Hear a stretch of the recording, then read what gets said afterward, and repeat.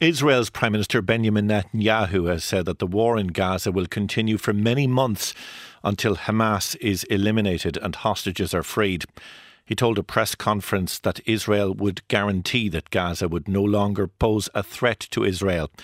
His comments come as the health ministry in Gaza said that a total of 21,822 Palestinians had been killed in Israeli airstrikes in Gaza since October 7th, when Hamas killed around 1,200 people in southern Israel. Dan Williams is senior correspondent for Reuters in Jerusalem. He's been telling me more about what the Israeli Prime Minister has been saying. The war is now in its 13th week, and according to Israel's Prime Minister, it will last months, possibly many months. Those were the words he used in a televised address on Saturday evening. And he has described this both as a function of the difficulty of toppling Hamas in the Gaza Strip, which is one of the declared aims of this war, also demilitarizing Gaza, and, to use his word, de-radicalizing Gaza, which would require long-term attention to the not just the rehabilitation of civilians there, but to a new government that Israel would like to see erected, and it's unclear who exactly would form or what that government would constitute.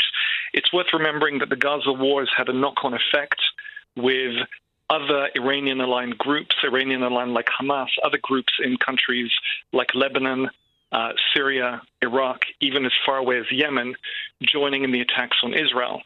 So when Netanyahu gave his address yesterday, he said Israel was at the height of a war being waged on all fronts. That is part of the valence, that gives part of the impact to his comments about this potentially lasting many, many more months. He also spoke about retaking control of the Gaza Strip's border with Egypt. Why is that such a priority for him? It's a priority because, as Israel has outlined its war goals, one of them is the demilitarization of Gaza. What you have here is effectively an intimation by Israel.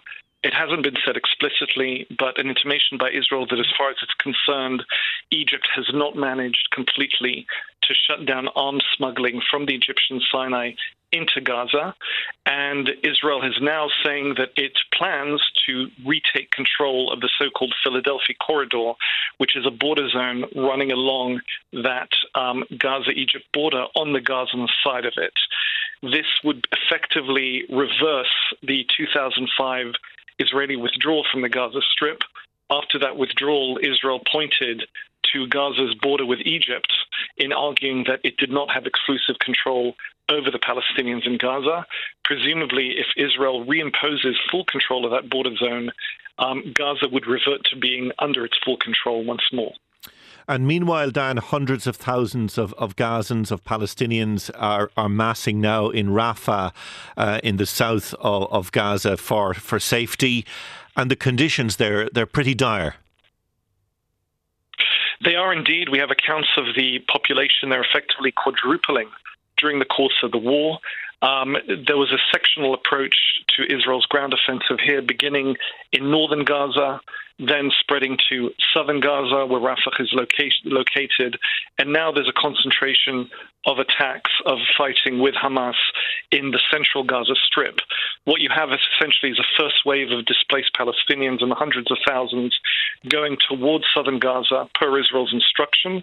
Israel outlined a specific area of southern Gaza coast as a safe zone. It pointed to other areas of southern Gaza as safer, meaning it may pursue military operations there, but it would do so at a lower pace and as required by the war. But the understanding was, among many Palestinian displaced, was that they would have at least relative safety there. And we've had multiple reports of displaced Palestinians nonetheless falling victims to continued attacks in those areas. So it's intensified a building humanitarian crisis in the Gaza Strip, especially in the south. It is winter here, so far a fairly clement weather, but nonetheless difficult conditions for people freshly displaced. The latest figures from the health ministry in Gaza show almost 22,000 Palestinians have been killed by Israel, and Israel's closest ally, the United States, has said it should do more to reduce civilian deaths.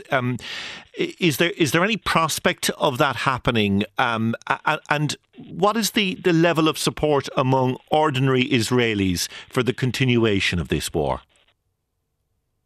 Well, to judge from the public statements of the government, not only is it not scaling down operations, it's, to use a word used by Netanyahu, intensifying them.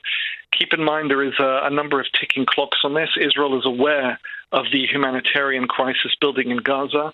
Presumably it would like to execute the war at a quicker pace and achieve its aims as quickly as possible, so it could potentially gear down and perhaps address that humanitarian crisis.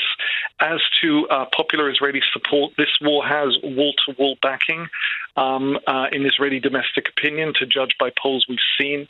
It was sparked by a truly unprecedented surprise Hamas attack on October 7th, the deadliest day in Israel's history, the worst attack on Jews since the Holocaust, something that really shook up the country, and I think created a sense among many Israelis that everything has changed. In fact, I heard the words Judgment Day applied repeatedly, not just Judgment Day for Hamas in terms of Israel vowing to go in and topple the group and make sure it no longer poses an active threat on its southern border, but Judgment Day for Israel itself in terms of its role as a haven for Jews from this kind of violence. So Israelis, by and large, do support the war. There is a good deal of distress around the fate of some 129 hostages still held in the Gaza Strip. We're seeing now a delayed return to universities, a beginning of the university year. Obviously, elsewhere in the world, it began in the autumn. Here it's beginning today because all Israeli universities suspended studies given the war, given the knowledge that many students were actually being drafted as reservists. And indeed, a number of the hostages were meant to actually be in university now. So we're seeing images from a number of universities with actual photographs of absent students being placed in their chairs in study halls and lecture halls.